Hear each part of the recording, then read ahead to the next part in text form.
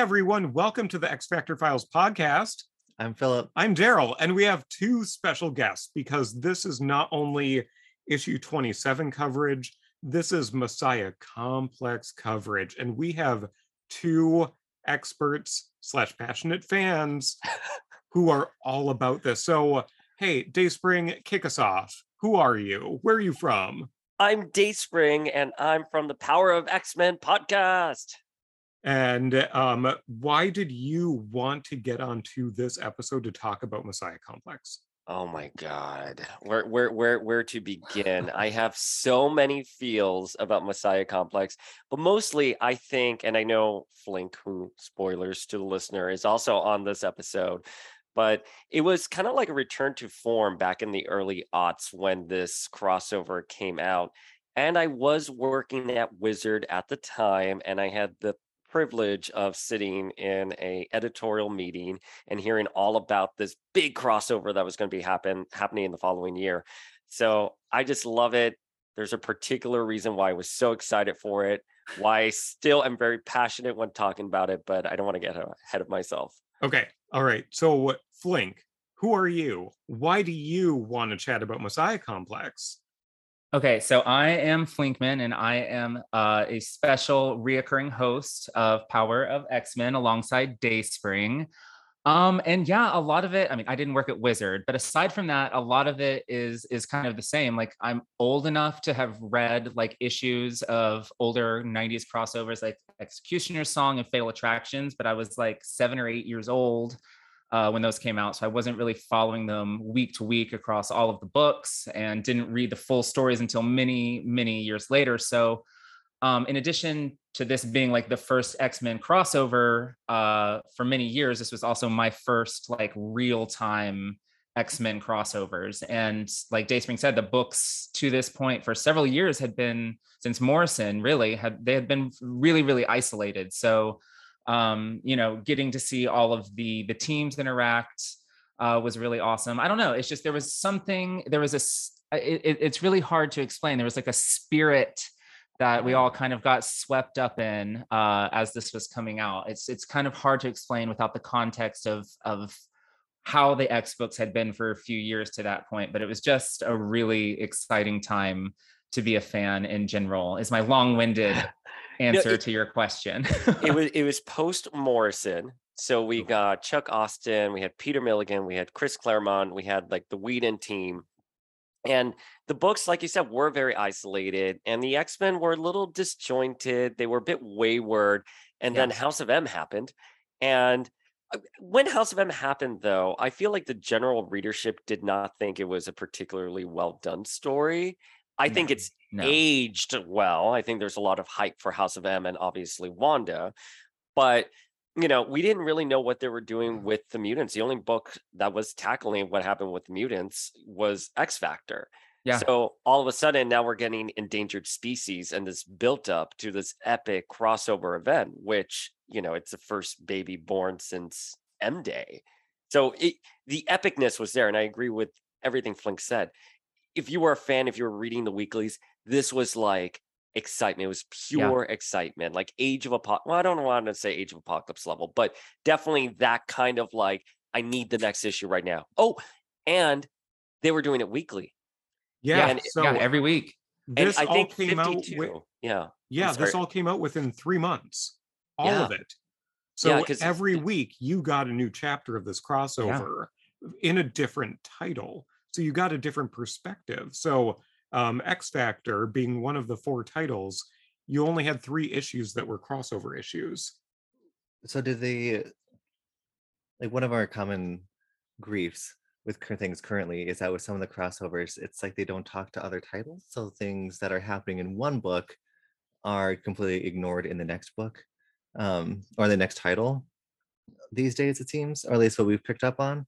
So for this, the weaving of all these titles more seamless, like the continuity was there. And I actually have an answer. And Dayspring, you love this line of books, the X-Men Milestones in the gold cover.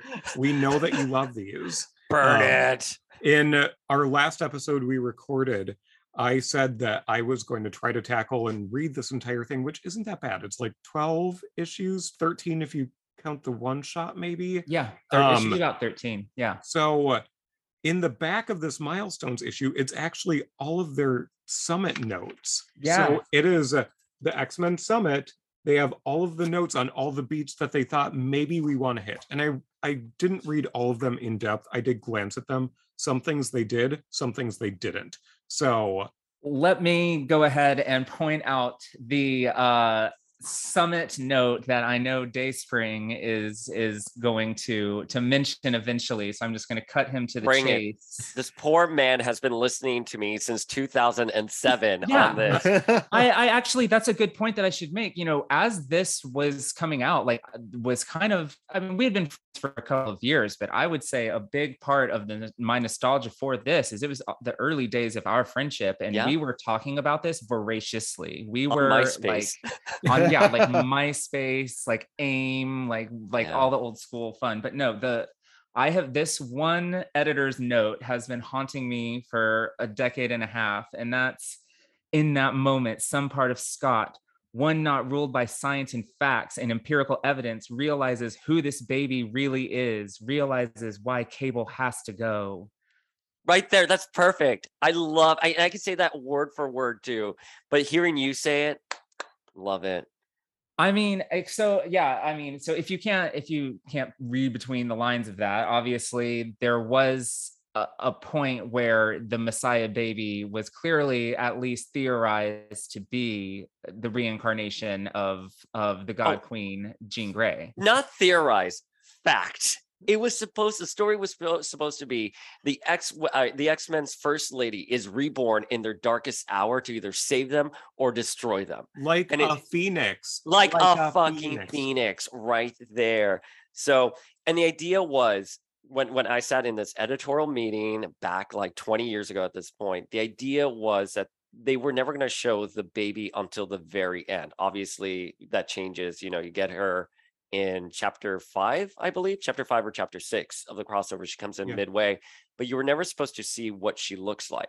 Now at the end, Cyclops was going to hold her and then like open, lift up the blanket, and the baby would have red hair and green eyes. And I mean, it's very ambitious for them to have wanted to cover this child, because this baby is hanging out in the baby Bjorn with no jacket, no just onesie, like that. no hat in the Arctic. No neck support. Just in the wilds of Alaska. Yeah, just head flopping around like a fucking pop. Like, this is fine. Cable's a great dad. The expressions were just absurd. So before we dive into Messiah Complex, this issue, I do want to call out that Dayspring, you actually had a conversation with Peter David at New York Comic Con. How's he doing? What's up? What do you talk about? Well, I did get his email address. So something we can all talk about later offline. So I wanted to ask him a couple questions, and I ended up asking him about Teresa and baby Sean. Wait, have you guys got in there yet? No, you have not. Dude, I don't want to. Philip, I have. Philip, you know it. I know you know it, but I don't want to ruin it for Philip. I know who the pregnancy test was. Okay, he has not gotten to the birth. He has not gotten to the birth. We gotta. Anyway, we gotta. Say so, that. anyways, so we said something. He said something that he had an original plot, and then he goes, well, then I found out about Messiah Complex when I was at San Diego, whatever year that was, and he was really great. I asked him questions about what was it like to write Ruby Summers, stuff like that. Which now I'm seeing that's potential spoilers here, but no, he was great. He was a really very approachable. I sat next to him. He was great. I loved him. Yeah, and I think the thing that people maybe they realize, a lot of comic readers right now, if they just came on board for the current X line and they see his name floating around on different titles, they don't realize his connection to the X world, because right now he just finished up New Fantastic Four, that 5-run issue series. He also, what is it, Genus Vel that he's doing? So who I love. Yeah. And I'm just waiting for that to be on Marvel Unlimited.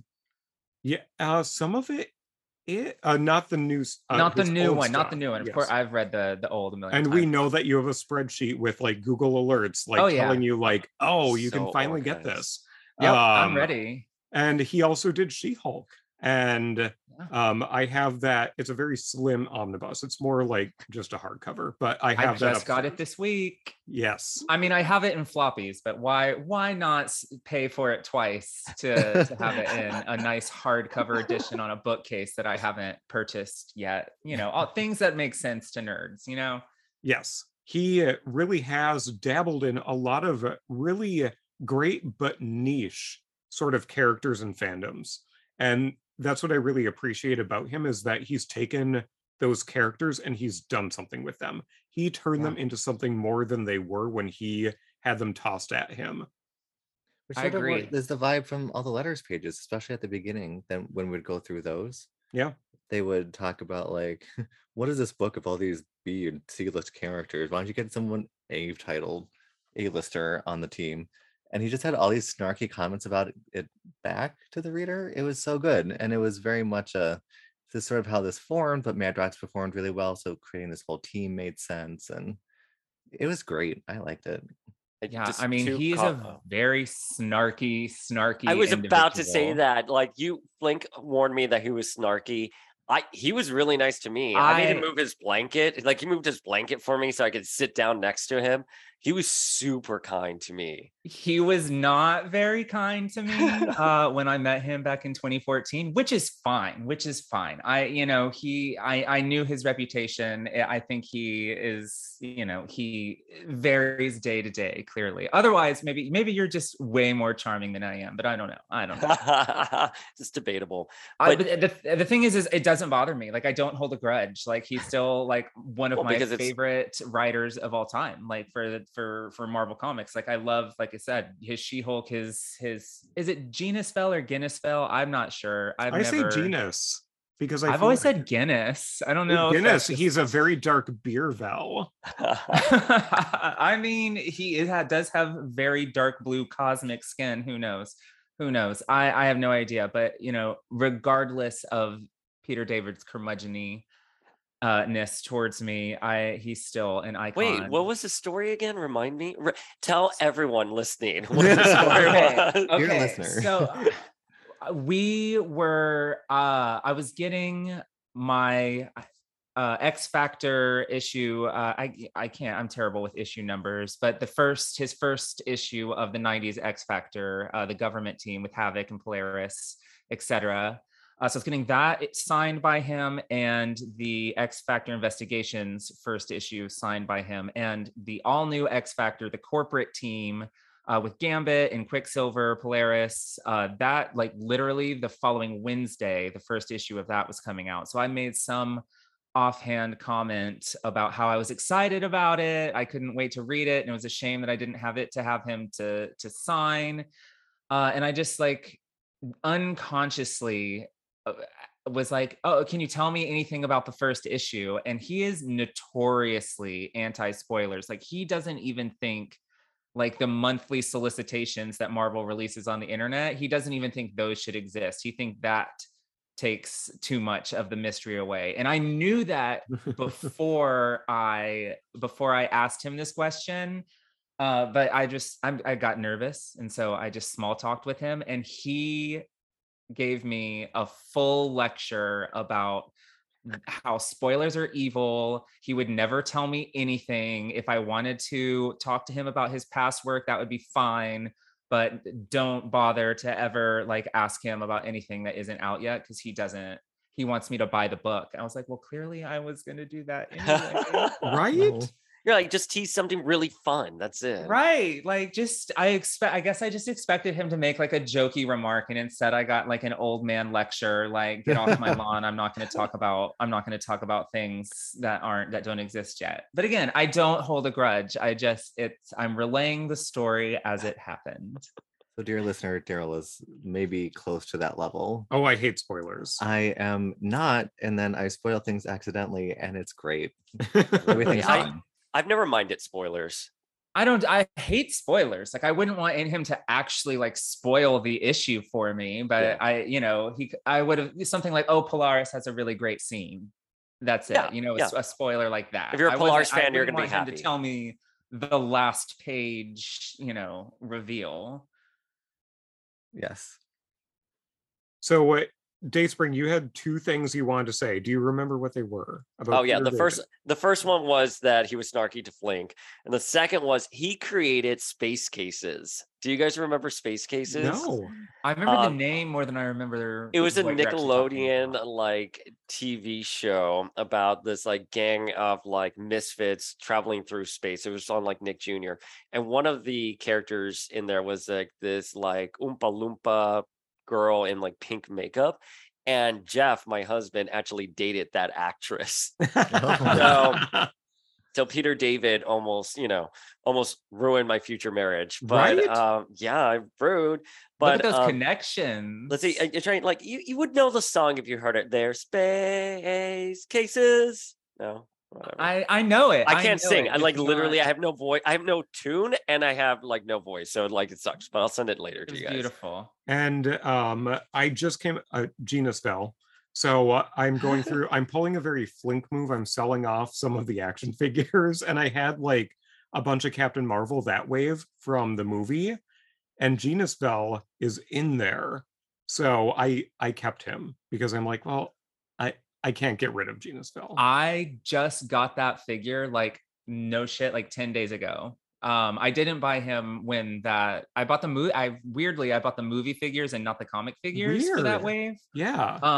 But I read I caught up on Kelly Thompson's like more recent Captain Marvel, and there was like a team up of anyone who had ever had the Marvel name, and he was in it. I was like, oh yeah, they made a figure of him recently. Obviously, I have to go back and get it. Like, duh, I can't not have a figure that appeared in a comic I enjoyed. True. I picked up almost that entire wave on like super duper clearance because like the fall after Captain Marvel came out. Yeah. Like they just clearanced it all out. They didn't exactly set the world on fire, but it wasn't like an Eternals level Marvel Legends bomb. I don't think, was it? I so regret buying that entire wave. It's literally just like in a reusable shopping bag in a room now. Like I don't know what they're in a bin. I don't know what to Send do. them to Like me, more I'm going to have to cosplay. do a bin, and it's going to be the foundational layer at the bottom is just going to be Eternals figures. Oh, shade. Does Namor cosplay need the figures? I'll take just them. give him mine. He'll take them. Oh, anything else from New York Comic Con that really stuck out to you? You saw the Maddie figure in person. Oh, In God. that case. Yeah, it looks gorgeous IRL. We got some footage with Dan and Dwight. And then when our cameras weren't rolling, I kind of was like, hey, man, like that kind of backlash to the Maddie figure. What the fuck? And he opened up to me about it. He was here like, look, this figure is a journey. We tried to get it approved with Marvel, with retailers. It's been a lot of hurdles. We're not trying to pull fast one on anyone. We really like Maddie. We really want to put her here. And this is truly one of the only ways to do it. And, there's a lot of backlash about her underboob, but like, that's just the way they wanted the figure, not Hasbro, but the way it was approved. And so they designed the figure in such a way that you can remove the torso and you can easily customize your underboob. So Fair. I thought it was fair. They were really nice. The figure looks great in person. The car looks great. I don't understand why it keeps dropping. I only thought it was going to go up after people seeing it in IRL. And there were a lot of guys like, here's the thing. They had a table or like a case at the Marvel booth, and it was always full of people surrounding the car and taking photos of it, and people unanimously saying it looks much better in real life. You know what I mean? Like, Yeah. So I don't know why the numbers keep going down. And I mean, I've talked with other people, I won't throw them under the bus. Other collectors that you and I both know about it. And I was like, I can't justify that price point for a remote control car. Like, no matter how many cool figures come with it, I can't. If it's something I was way more passionate Wait, about. does it have a remote control? No, it doesn't even have a remote control. So you're talking about I'm like, I didn't even see the a remote control defective where. RC car that has light up wheels. Like, Yeah. I wish that I don't I Listen, want to I'm ask an them F. I want to ask them so many offline questions about what market research went into why did you choose Ghost Rider? Why did you choose this specific car? Yeah. What like Because he has fans. I love Robbie. Come on. I know you love Robbie, and I mean Robbie is great. Robbie is not a $350 car. Well, here's the Like thing, though. I'm an F1 guy. I love F1. The car models are expensive. You know what I mean? Like that. yes. I don't know enough about like car models market, but like I wanted like an F1 like replica car that I can just like, play around in the remote control. And it's like $900. But You know what I also mean? what is the crossover or the overlap between car model collectors and Marvel collectors? I mean, that's my question about market research. Like, I agree with you. obviously, they had a reason to offer this. Like, there was a business reason where they're like, this is greenlit. We are going forward. It is our next HasLab for Marvel. I thought it was going to get funded in the first week and no problem. Like I really did. They're like, thought, we're seeing this huge spike of sales in Texas. Like, listen, Like, it's like creating dummy accounts. Like, Kenny has an account where he's like, Kenny, you're doing this too. And then it's like, yeah. I ordered the max number that they will let you. If this is truly the only chance that we have to get Madeline Pryor, I will go briefly go into debt to fund a HasLab, and then make that money back selling Mephistos and Madeline Pryor figures to people who didn't back. And that's the thing. HasLab. Because I've considered it, do I just pick up Maddie on eBay? But that's where you make the money. You make the money back on the included figures, not on the base, whatever it may be, for a crowdfunding thing. Listen, if you think that I haven't researched how much it would cost to back 5,000 HasLab of Vengeances, to see if this is, like a Wall Street level investment, it's not. I wouldn't know how to invest $1.8 million, but I did bust out. It is, you're right. Damn. Yeah, I did. I told you, I busted out the calculator to see.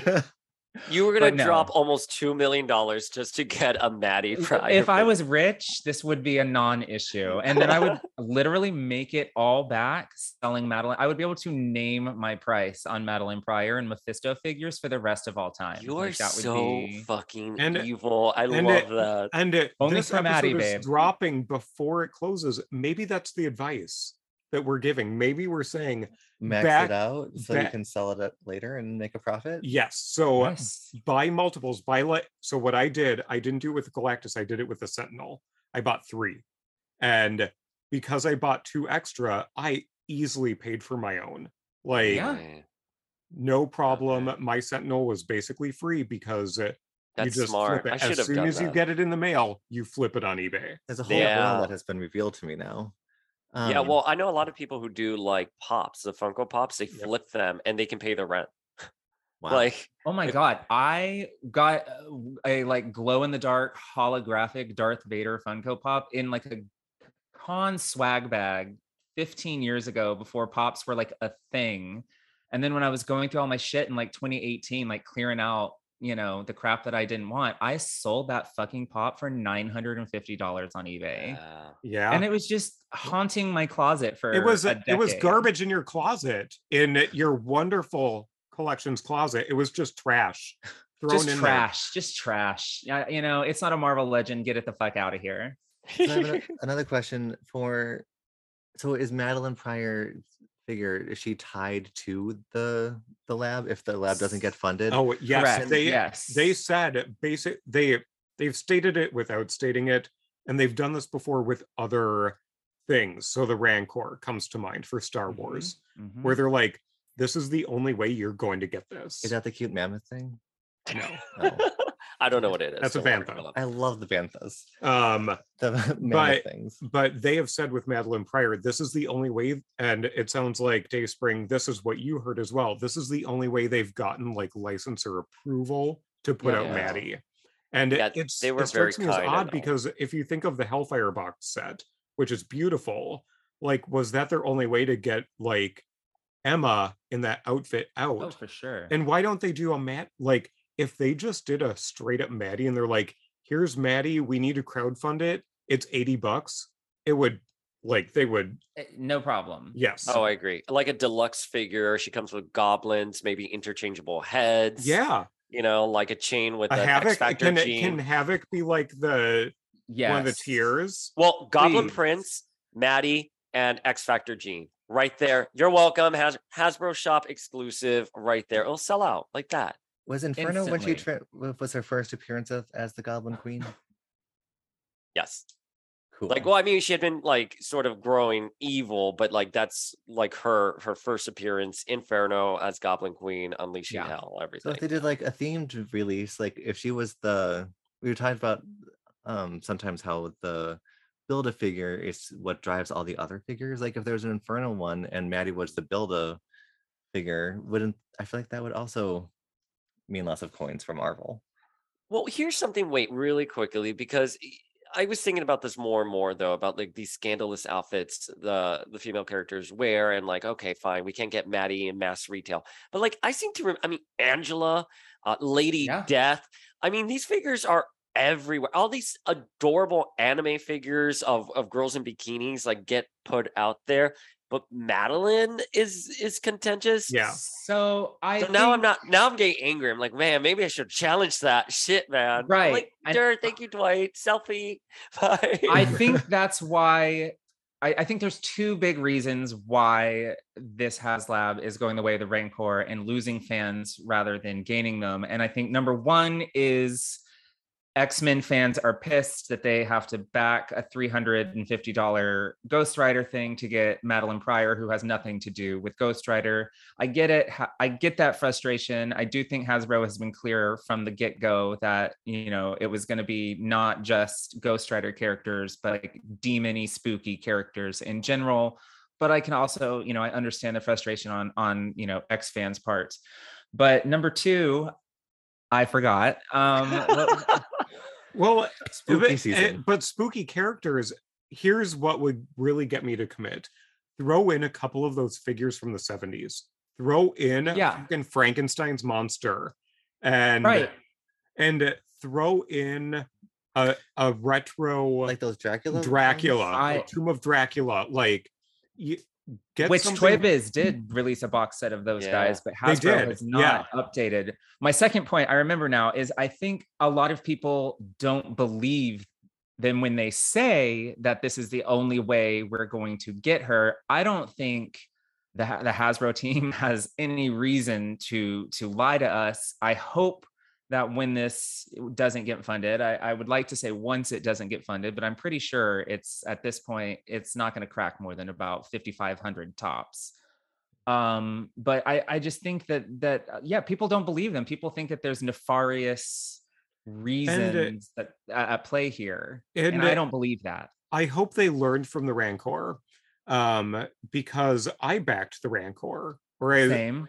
And the reason why I think it ultimately failed is that the tiers did not live up to what we wanted. It was, oh, well, we repainted this Gamorrean guard figure, so here you go. Oh, well, then they did here's come some in paper and rocks that are the next tier.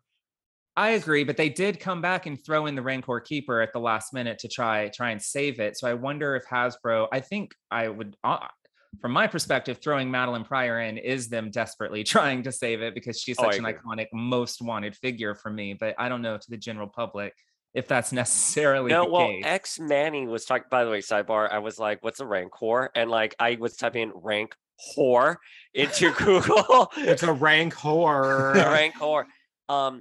But X Manny, I listened to his episode why he said he's no longer backing it. And he said Maddie was actually his number one most wanted figure. I think most X fans, to piggyback off of what you're saying, Flink, I think most X fans really do want Maddie. And I think that's what's incited this anger. But I will say, like, they were very clear on the live stream. They were going to do evil adjacent characters. And they teased Maddie's brooch. They're like, oh, is that evil apple pie? So it's not like, even when it was announced, she had already been in the running for it. I think maybe, yes, it was a Hail Mary because they released her after PulseCon, that they were like, shit, this isn't doing really well. And we were going to unveil it slowly. But I don't know. I also don't believe that we're not. They also said that Mephisto, this was the only way to get Mephisto. And I'm like, really? Like, no. Like Mephisto, like during WandaVision, he was trending. Like Yes, he was. we're gonna get him again somewhere. So I don't believe that either. Fun fact, I made it very little into Inferno when Madeline Pryor, like my experience with Madeline Pryor is her in the aviator outfit. So now every time we talk about her, all I can think of is Demanda Martini in the Madeline Pryor aviator outfit. Which is flawless. Yes. Oh, Flawless. Screaming So good. Charter Pilot. But she did that for our episode of Generations of X where we did Maddie's history. Yeah. Yes. Because I also have questions. Well, somewhat related to Messiah Complex, but I have questions about the Summers family tree. Oh, we can get into it. Let's get I into it. I think You've got that some we need to experts here. convince Dayspring to do an episode on the Summers family tree and convene literally a summit on this, so we can. Yeah. Oh, At least it's a tree. Maybe with it could be some, like explaining it to Philip. Yeah, because I need to. But at least it's not a wreath like Shatterstar. Oh. Like that seems more problematic. Oh, I did talk to Peter David about that as well. Oh. Yeah. Really? Yeah. Oh, wait, I don't want to give spoilers. I don't know where you guys are at, like, in terms of like your conversation privately, how much you know. But yeah, if you know it's a wreath, he cited some literary tropes about that, which I thought was really interesting. I had to post that video. God, so slow. So there's the dad who eventually goes into space and becomes Corsair. Yep. And then there's the three, which we're getting the Marvel Legend of finally. There's the allegedly. Allegedly, Summers Rectangular got them. Yeah, but we pretend it's not 4; that it's actually 3 because one of them is Adam X. I mean, Dayspring. Yes, it 100% is. It's confirmed that is in canon. I acknowledge it. It's in canon. He's the best Summers brother ever. The contentious 5th Summers brother, which we can argue about, is supposed to be Gambit. Yes, but it's not. Yeah, if plans had gone according to what they were going to be in the 90s. Oh, that's fun. Yeah. So then, so Ruby Summers is Cyclops plus Emma Frost. Yes. Yeah. And she looks great in the legendary game that we have.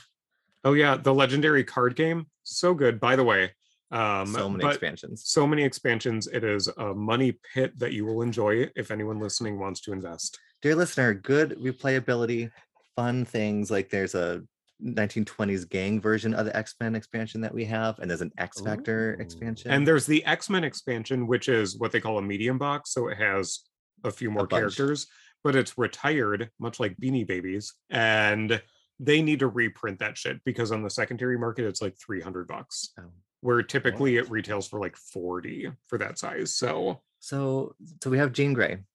And Jean Grey and Cyclops don't have God Queen. Oh! I'm sorry, how do you mute him? God damn it, I'm so used to being the host. I'm trying to mute you. So Jean Grey. And plus Cyclops have not had any kids in this present, but Rachel is from them in the future. Jean herself has never born a child. So technically, Rachel is the daughter of the Phoenix impersonating Jean and Cyclops. Because Jean was actually at the bottom of Jamaica Bay. Yeah. And the Fantastic Four got her back up.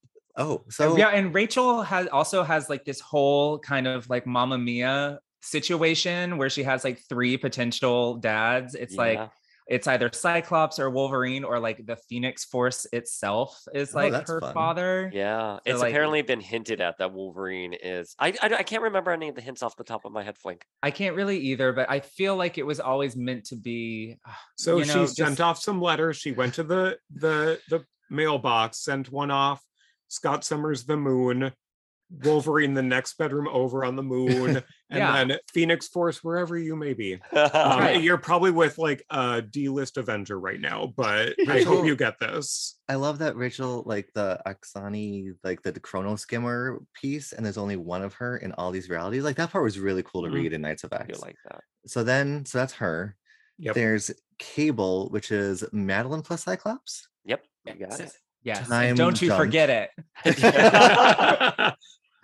And then somehow from Cable springs this baby. I also don't get the Baby Spalding reference. Or is it just Okay. because they're We're- like well, volleyball? Okay, We'll get so into it. we're gonna first of all, we need the pop culture pop-up Oh, okay. All right, do the pop culture pop-up. to lead into where we are in terms of the real world, because we're talking about very X world implications, but in the real world, we're talking about the month of March 2008. My birthday. I was 23. I was too. No, No, 2008. I was 22. 22. Babies. And We're just so babies. first up, Jennifer Lopez, J-Lo, working the paparazzi because she got $6 million for the first photos of her newborn twins. Yes, I remember that. She's making my some God. cash. And we're getting to the period right here in the mid 2000s where all of the stars are popping out kids. Like Yeah. all the stars we loved from the late 90s, early 2000s, they're having kids, and we as gay men are like, why? Oh, No, thank Absolutely. you. No, thank you. Kid Rock, it notes in my note, singer Kid Rock, quotes, singer. quotes. Kid Rock pled not guilty to a battery charge after a Waffle House fight the previous year. At a Oof. Waffle House? At a Waffle House. That's like the most Kid Rock thing, I think. But is it like possible. he's like fake white trash? Like his parents were rich, and 2008, he has money.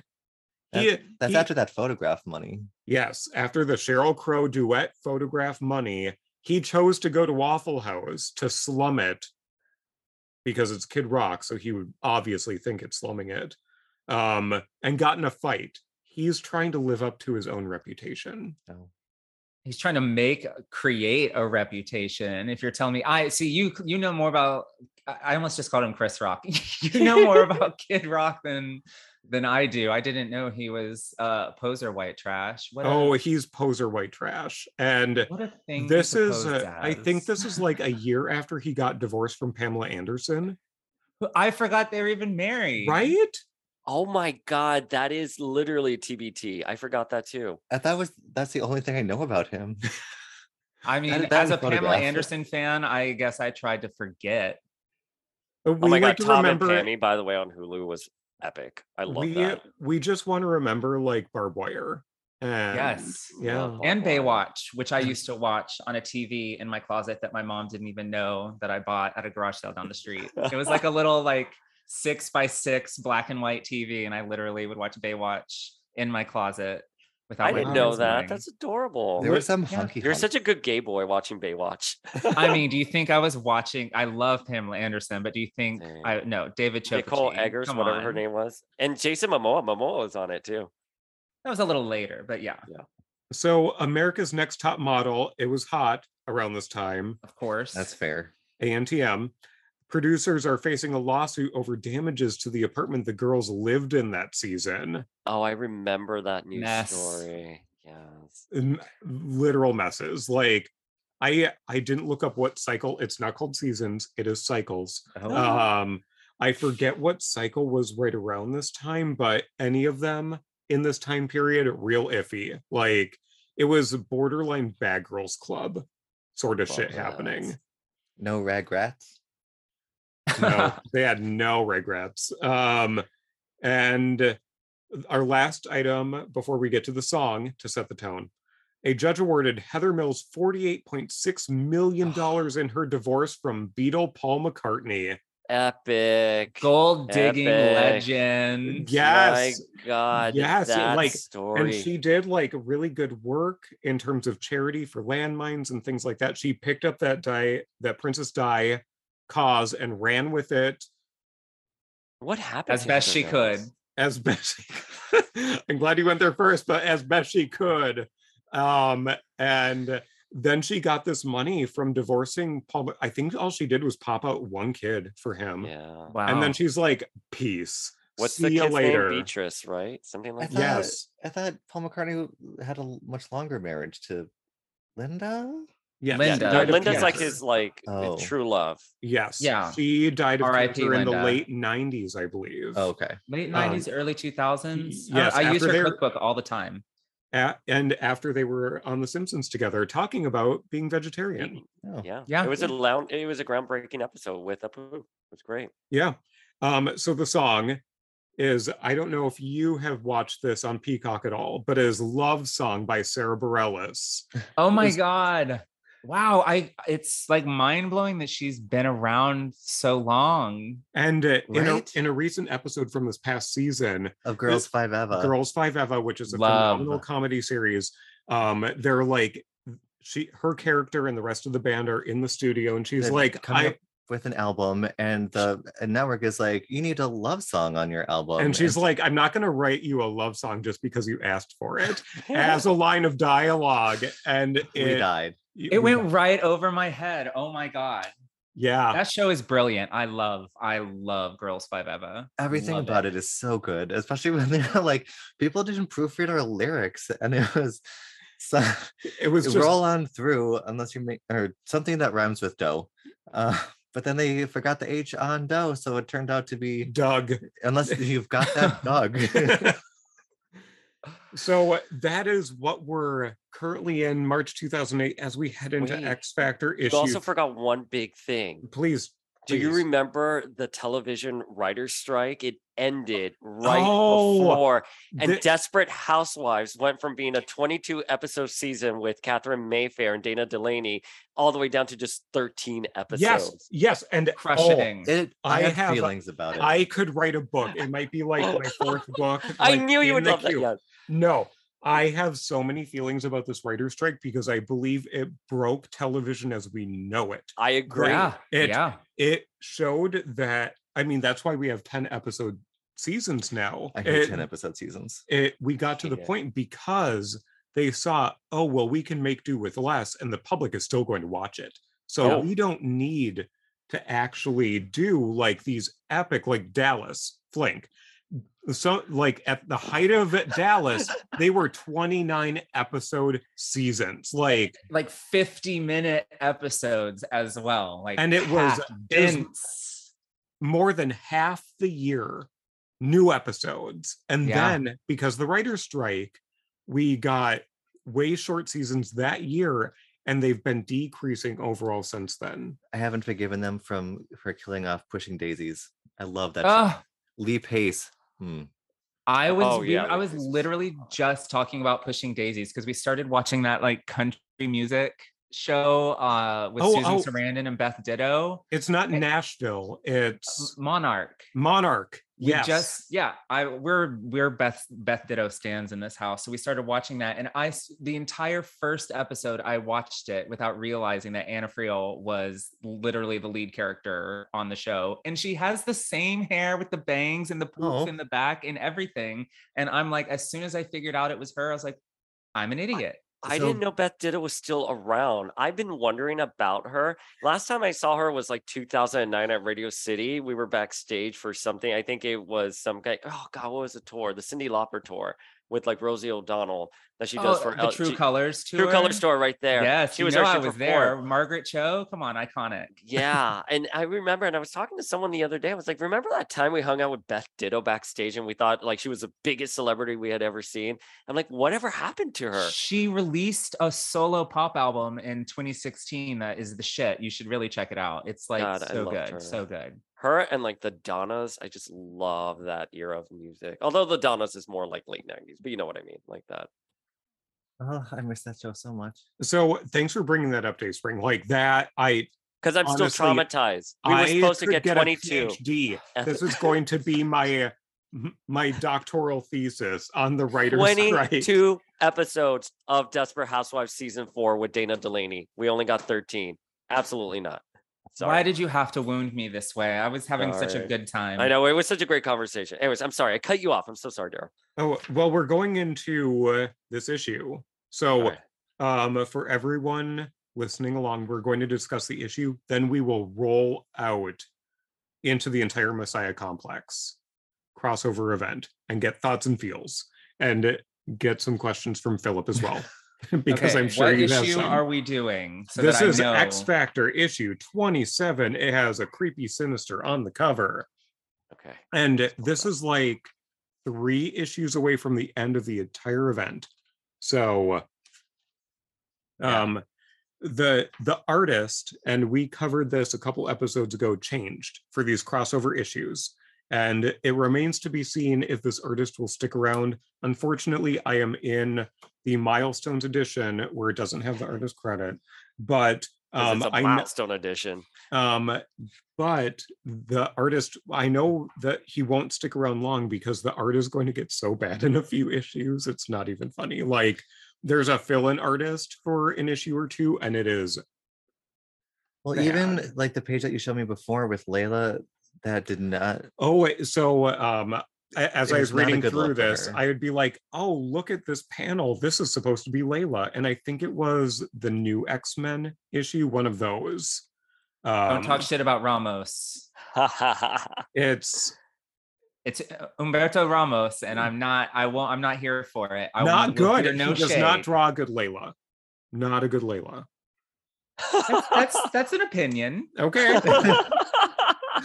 Well, some fractures are appearing. All right. So we're gonna open up and we see the newly tattooed Madrox and Layla, and they are going up to a young bishop. Yeah. And they're trying to talk to him to get some information. They still don't really know what's going on here. And like, what led to this? Why is this future existing? And I didn't realize this was Bishop's future. Like, he's been around a bunch and like in video games and things. And I knew he came from a not great future. I just didn't know he came from this future. So that was exciting. Yeah, and to be fair, we had no idea that this was going to involve Bishop or his history or anything. There was no build up to that in any of the other books or anything. I don't even think he at the time was appearing on the last time I remember him being on a regular cast was Claremont returning to the books. Yeah. And then I think he got sidelined when the X-Men went into space. And I think this is really the first time, Messiah Complex is the first time he had really popped up in a while. Yeah, when District X was during... That was pre-M-Day. Pre, okay. And then post-M-Day, he was dealing with the One. He was dealing with the Sentinels. He was kind of like the liaison, but I don't think he was, if memory serves, he wasn't doing anything memorable if he was appearing in a monthly book, but I think he had been MIA for a little bit prior to this. Yeah. Okay. So it was a genuine surprise. Like, it really was, like when you're reading it.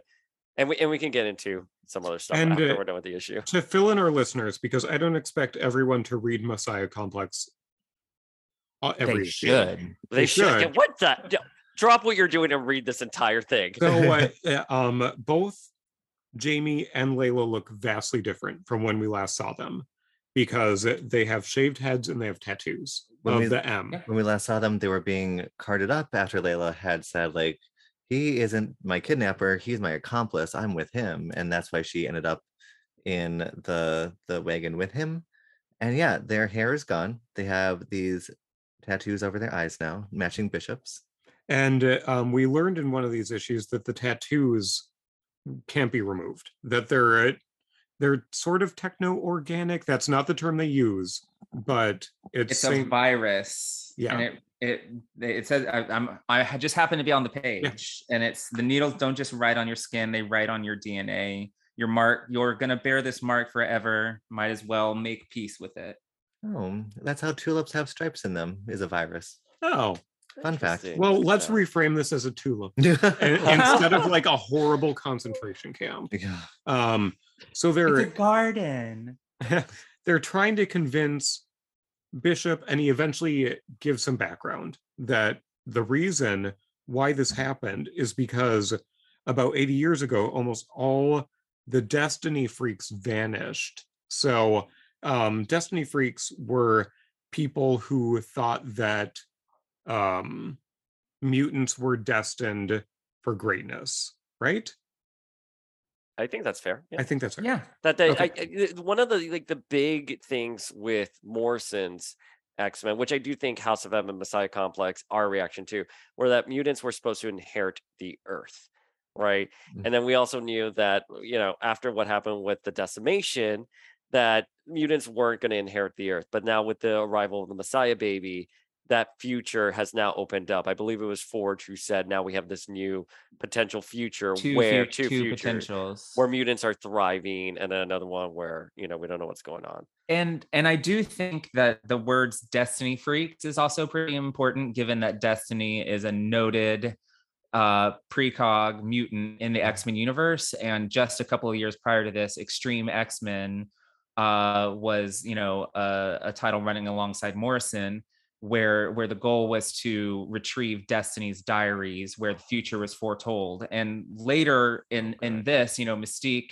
is, or maybe already has happened at this point, I'm not sure, she mentions, Destiny foretold this, this mutant messiah. It was how she was gonna achieve her goals, her own personal goals within this crossover, was knowledge that Destiny had given her. So when I Destiny Freaks, I almost think is probably implying people who believed the prophecy of Irene Adler as well. I love that she has groupies. And the reason why there's a camp is because this messiah, this baby that was born, kills 1 million humans. And I mean, poor Lucas Bishop here is having a lot of feelings because his parents died. And he wishes that if someone had killed that baby, it's sort of like the baby Hitler argument. But like, if someone had killed that baby, his parents would still be alive and his life would be a lot better. So prior to this, a guard had sort of roughed up Layla. And we see that after Bishop reveals all this information, she hugs Jamie and he's like, "What are you doing?" She had actually grabbed a grenade from the guard, attached it to Jamie because the memories or the knowledge that he just gained will go back to Madrox Prime when he dies. And so you knew that she took a grenade because in the image of the guard earlier, everything was there. And in the top panel on the previous page, prior to the explosion, there's a close-up of the belt that clearly does not have a grenade. So like, something had been pilfered from him. And Layla knows, like, she is basically killing her only ally here. The only person that she knows. She already abandoned herself in this future, but at least she had Jamie. And then she knows the right thing to do is to send that knowledge back. So she truly leaves herself alone by killing Jamie right here. But it's not only her ally, it's also her future husband, because she's here like, "I'm Layla Madrox." That I remember seeing that and being blown away. I was gonna say I wasn't gonna quite spoil it all the way, but I was gonna say there's a very notable spin on her signature.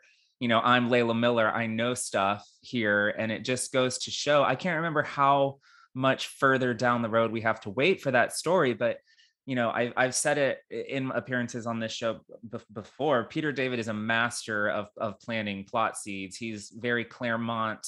He comes from the Claremont school of seeding. Maybe not quite as extreme as Claremont, but he's intentional with his writing. So that isn't just her pausing, "Trust me, I'm Layla," and leaving out her last name. There's intent behind what she's saying there for sure.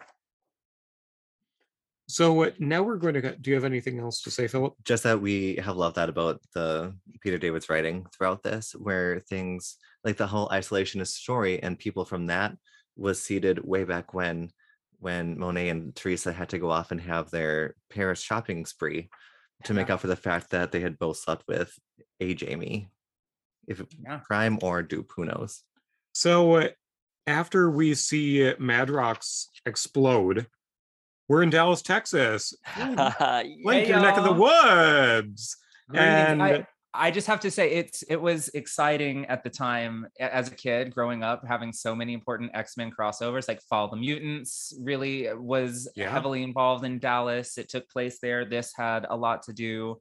There was some pretty great issues around Uncanny 300 that were in Dallas. It blew my mind as a kid that so many great X stories. It still blows my mind. Has anything happened in Minneapolis? No, I don't think so. I can't think of anything. No. So and Sidebar, I think it was the Avengers where they did like one cover for like people like an Avenger from this state. It was Yeah. like the United States of Yeah, the Avengers. initiative. The We initiative, got right? Rawhide Kid. Oh, I got Ant-Man in Florida. I forget who we got in Minnesota. Like it was so bargain basement. We have Dayspring doing some fact checking right now. Yeah, you got it. But the fact that I can't remember, like And Minnesotans like will cling to any sort of recognition that we get in anything. So Mary like, Tyler Moore show, still real big. We have a statue actually. Oh, I know. When I went to auctioneering school, I went to Minneapolis for like a day, and I took a photo right there. I was just talking to someone at Comic-Con about that. I think it was Warpath Dylan. Yeah, because Dylan is moving, going to be right? moving here soon because Chandler's here. So I got it. Yeah. So yeah, I love downtown Minneapolis. Hang on, I'm trying to see Okay. which one you guys got. I know. I mean, we don't get a whole lot. but you know what we do get? Monet in her purple outfit Monet Yeah. with the cape. I Oh, love the cape. It's She's back. just so good. okay. Question about Marvel Legends now that we have two other voices in the room because Rectangular's sort of drop that he said, Yeah. we're getting a Monet. Yeah. I mean, Which- obviously she is probably inherited. Well, no, okay. I'm all about completing teams. So my number one and two most wanted Marvel Legends are Feral and X Factor 90s Wolfsbane. But after that, Monet is easily my most wanted. Heroic Legend. Maddie is my number one, like overall, as we have already established in great detail this episode. So I'm just like dying to get Monet. What outfit is she in though? The correct answer is this purple one with the cape. I mean, as much as I want all literally any Monet that they want to give us, I doubt it's going to be this one. I feel like based on the fact that supposedly Chamber is coming at the same time, I feel like it's going to have to be Generation X. If I had my way, it would probably I would do Generation X as a box set. And just knock out that team and like Alpha Flight. Yeah, exactly. It would be very easy for them to do. So my choice would be like a Hoxpox style Monet with pennants, swap parts. But again, I'll buy whatever as long if it's the Generation X version. It needs to go ahead and have a Husk head in there as well. So we just get both of them at the same time, like they did with Quake and Maria Hill recently. There's no reason they can't do Husk and M at the same time if they do Generation X. So quickly, speaking of Quake, that's the Minnesota Avenger. What? Yeah, look at that! You guys got a better Quake. one than I did. Wow. Yeah. Rawhide Kid. I mean, come on. I mean, a gay cowboy icon. Texas, I guess I'm okay with that. I guess I'm okay. Is this why we keep hearing Rhinestone Cowboy on the Casey Kasem show? Probably. But we should probably cover what's happening here in Dallas. Yes, so we have sidebar. It is the X-Men with some of X Factor. So it's basically it's the members of the team that are not out in the field right now. Right. So we've got Cyclops, we've got Emma, and I mean Cyclops still looking hunky, which is nice. And this is after Morrison, you said, right? With the whole new X-Men thing. Yeah, this is even after Astonishing. We did Astonishing. Was it running concurrently? This actually was running. So this was like I all of the X books, like we mentioned earlier, were really isolated around this time, telling like kind of inconsequential stories because Joss Whedon's Astonishing was so delayed. And this was the first time in like 2 years, we're like, all right, fuck it. We're carrying on without him. And that's why Kitty Pryde isn't in any of this, but she was in the Mike Carey Endangered Species arc leading up to this, placing Joss Whedon's final arc in Astonishing X-Men firmly between Endangered Species and Messiah Complex. Okay. So editorially, from what I remember, the X-Men are supposed to be coming back from space and had just lost Kitty, is sort of where they wanted to pick up this story. And Kitty was the one, speaking of the Destinies, she was the one who knew where one of Destiny's diaries was at. And it was in, where was it? It was somewhere in Michigan. Flint? Yeah, it was in Flint. Like, so yeah, that's sort of where we're at with the Astonishing team right now. So we've got some 2000s hair Cyclops, but their outfits are more recognizable, I feel, than they were in New X-Men, which is nice. Okay, Uh, not to cut back to Marvel Legends and the rectangular list again, but actually Cyclops and Emma in these costumes were also on Rectangular's list. And I Yeah. have to say, I was like, oh, we've already had attempts at them. Boo, let's try something new when I first read that. But reading this and seeing these costumes in action again, I'm like, oh yeah, I want those. That And was a yeah, time. That was right? an I am going era. to unbox both of them and just bang them together so they can have some sex. Oh, I Because know. they are both beautiful in this art. First of all, like the Scott Eden art gets Cyclops's lips, which I love that he has DSLs. But the new VHS Marvel Legends Cyclops has DSLs as well. So Which I never did noticed. actually pre-order him. Yeah, did I pre-order him? Oh, God. I I don't even think did. I've pre-ordered Mystique yet. Damn it. I pre-ordered I'm so that bad. entire retro wave plus Cyclops and many multiple men, obviously. Oh, Yeah, I ordered 4. Of course you did. I ordered more than that. Only 4? You're So gonna we've have got- more Maddies than multiple men. That's fine. That's how it should be, quite frankly. So we've got the Cuckoos. We've each of them using a Cerebro interface, but there's only 3, which also like I don't know where the 4th one went after new X-Men. But they Complicated. found they found Just don't ask. Don't ask. They found a clue. They need to go send the like special ops team over to Muir Island. Yeah, Rain they're going goes to home. Yeah, they're going to Scotland. Ugh, lucky them, my favorite place on earth. And then we get got Jamie, who back in Forge's workshop. Jamie had collapsed. We have Teresa back. She had been more independent, chasing after Peepers, Mhm.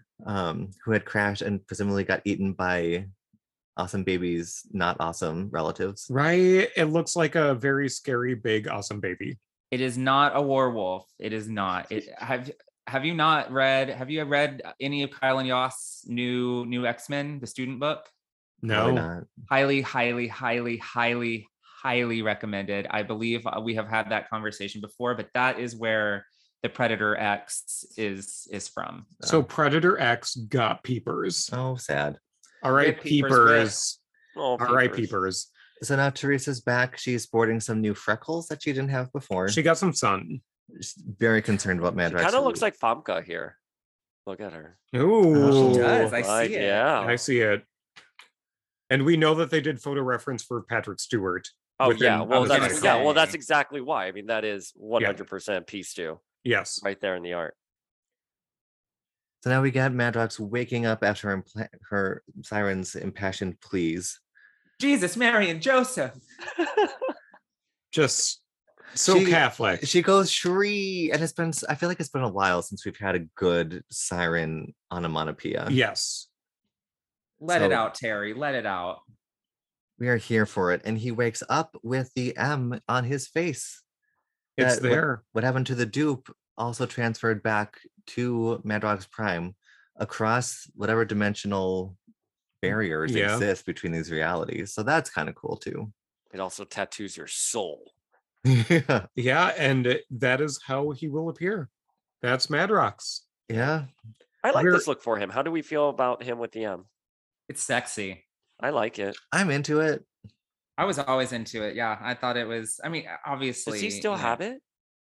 No, I don't think he does. I don't remember it in that short Mm-mm. little thing where he goes water Yeah. hydro scooting No, with I think Frog it just Guy. kind of went away. Wave riding.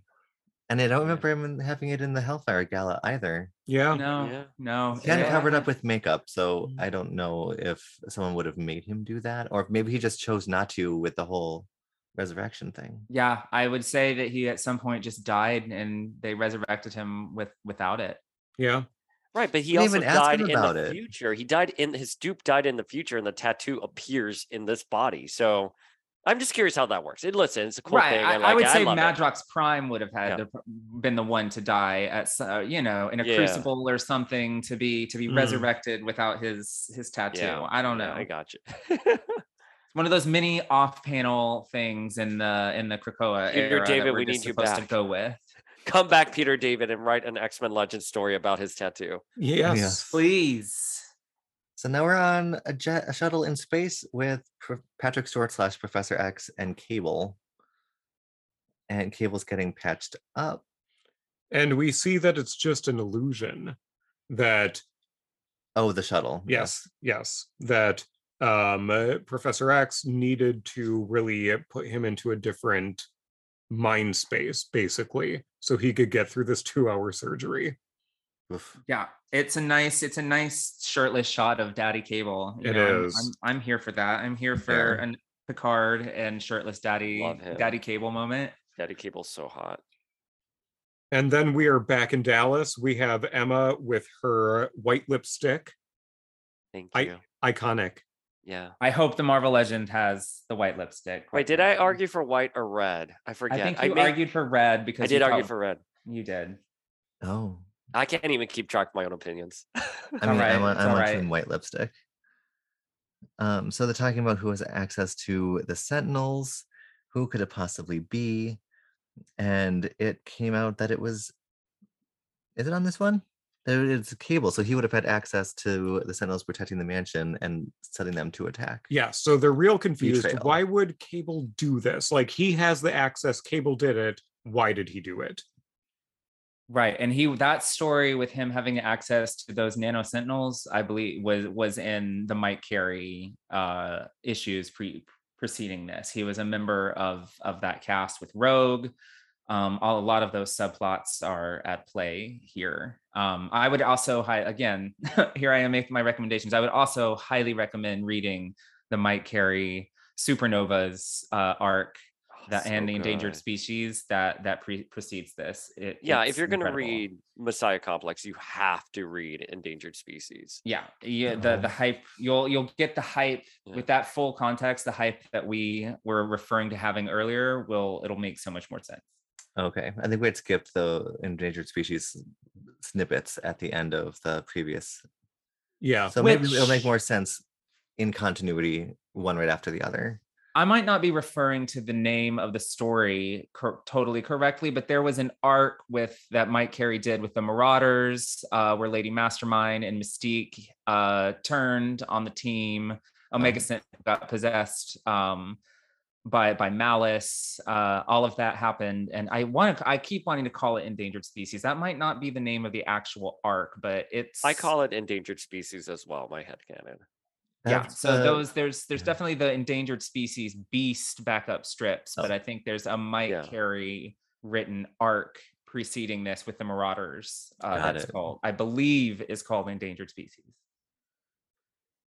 So back on the shuttle, we have Professor X talking to Cable about these things, and Professor X seems to have already realized something was up with the Sentinels because he starts asking Cable about it and putting these images into Cable's head. And Cable's like, I couldn't possibly, so it's kind of cool that they're talking. Here's this clue that the team in Dallas has found that Professor X is also asking about, that according to Cable turns out to be a dead end. So sorry, I'm trying to see if there's anything. It's kind of these pages, this extended conversation between Xavier and Cable. It's probably the most talking heads we've seen in this crossover so far. Yeah. It's giving a lot of background. It is also progressing the story to fill in those gaps because they knew they had a limited amount of time with the crossover.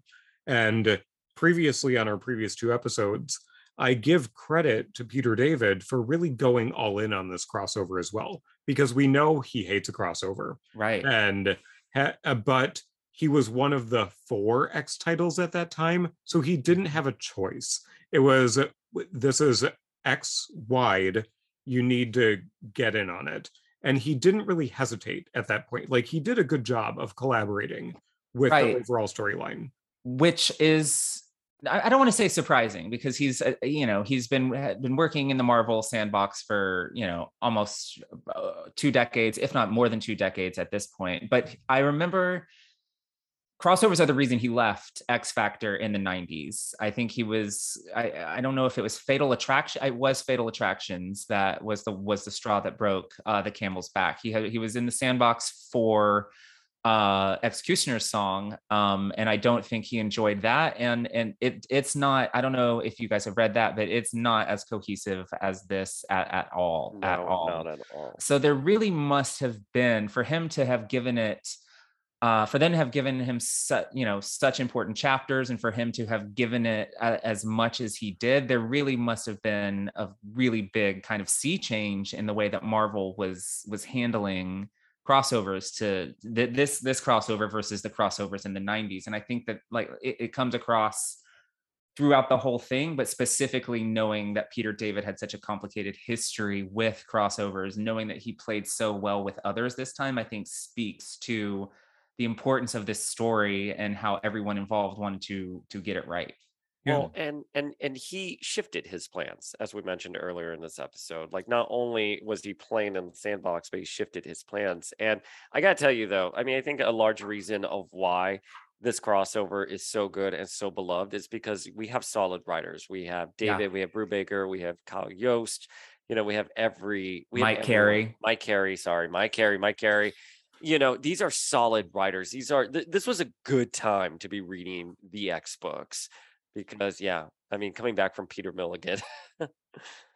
Oh, I know. And Peter Milligan, I mean, he does a wonderful job with ecstatics. Like, if you give Peter Milligan his own corner, give him his own corner to create and play in, he does wonders. But I can see how that his skill set would not translate to an ongoing, like, X-Men. Like, yeah, well, it's like Matt Fraction. Matt Fraction can actually write. He's a good writer, but then he did Uncanny, and it was garbage. You know, I mean, I don't want to say garbage, but you know, it wasn't well received. It was a good outline somewhere, but it was it was not fleshed out, and it was inconsequential. But these scenes, what I like a lot are, I mean, first of all, you know, Professor X looks at Cable and he's here like, aren't you supposed to be dead? Because remind me, Flink, he died in Mike Carey's arc, right? Yeah, right around adjectiveless 200. Yeah, so he dies there. And also, I like the beat where he's here like, I have to find the baby, and Xavier just stares at him. They have no silence, and he's here like, I got it. And I always thought it was because I don't know where it was explained. Maybe it was in that editorial meeting I was talking about, or if it's in the script, but that is when Xavier realizes what's up and why they have to find her. Mm-hmm. Yeah. And he says, because Cable says, we need to find that baby now. Yeah. He doesn't even defend that much against Xavier's accusations. No. He's just like, we need to find that baby because without that baby, our future is even more dire than it is with the baby. Professor X, the baby is Jean Grey reborn, and that is exactly why he now understands the urgency, because our God Queen is walking among them again. Professor X says, walking, not yet. That's a little. She's not even crawling. She's defecating her own diaper right now. That's true. So he's like, I already have. We are going to Muir Island right now. That's where we're already headed. And we go to Muir Island. So, and I was very confused. I'm like, Gambit, what's Gambit doing here? What's Sunfire doing here? Yes, I so confused to the point both of you have made. I need to read back now to figure out what the fuck is going on with the Marauders. And some of it is explained by the end of this crossover, like why Gambit is here.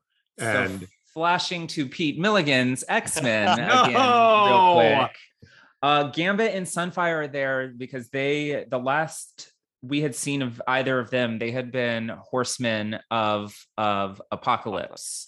In Pete Milligan's adjectiveless X-Men. And then at the end of that, there was like a shadowy figure that was assumed to be Sinister approaching both of them. And that was the last that they had come into play. And the next we saw them was in Mike Carey. Mike Carey picked them up around X-Men, adjectiveless X-Men 200, and they were with the Marauders. So they had both been kind of ostracized from the X-Men because of the whole Apocalypse Horseman situation. And this is really the first that we had seen them since. This is the first we had seen a lot of these characters in a long time, like specifically like Gambit and Sunfire we had seen within, maybe 18 months, 2 years. They were off the table, but the Marauders had been off the table for decades at this point, literal decades. And most of the acolytes as well, and characters like Random, who was just like randomly there, had been off of in Tempo, Exodus, like these characters had been abandoned for decades. So seeing them all in this crossover and showing up, to Muir Island like this was pretty epic. Nice. So there's a literal parade for this baby. Gambit is carrying this baby who looks very unhappy. She's a sad baby. The volleyball head is real. I'm so in my attempts to try and figure out why you call her baby Spalding. I'm like, is it the Spalding brand of volleyballs that her head looks like, or? No, minor spoilers. Obviously, this does not turn out to be our God Queen Jean Grey reincarnated. It's actually Hope Summers. And later on, when she returns after, Second Coming, they do like a deep dive into her backstory. Where does she come from? And it was, she was born in Alaska to a woman whose last name was Spalding, and she was a firefighter. So that's why we call her baby Spalding, to mock her.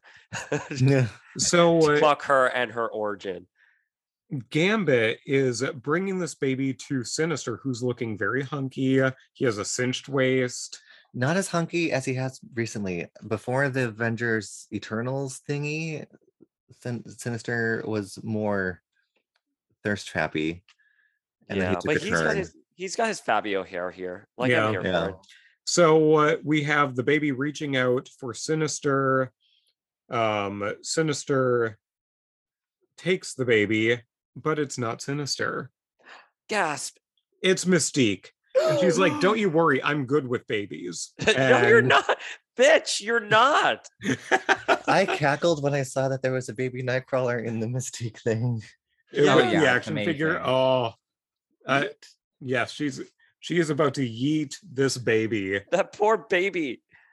And then we see that the real Mr. Sinister is just dead on the floor. Idiot, like grotesquely so. Yeah, he is a sad corpse. This was a really big reveal at the time, by the way. Yeah. Like Mystique betraying Sinister and Gambit being in on it. This is like the culmination of what Mike Carey was telling in Adjectiveless X-Men to this point. Again, because Mystique was a part of his team alongside Rogue. So there was a lot of complicated character dynamic stuff going on with him. And obviously Rogue is in a coma at this point. If we haven't established that, she's been off the board completely for this entire crossover to this point. Oh no. We cut to the X Mansion, which is X Rubble, and Dust is going to lay flowers on the grave of some of the lost. And I really like her. I would love Dust. Dust is amazing. We see the thing that is not an amazing baby. It is a terrifying adult, and it is feasting on the corpses of these mutants. Like it dug them up. And it's like, I'm going to eat these. And poor Wallflower. I didn't notice he was digging up the graves until now. Yeah. Wow. Well, it's like 20 years later.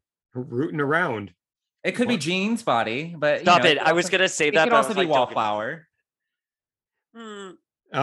So basically we cut to their horrified faces like, oh no, what's going on here?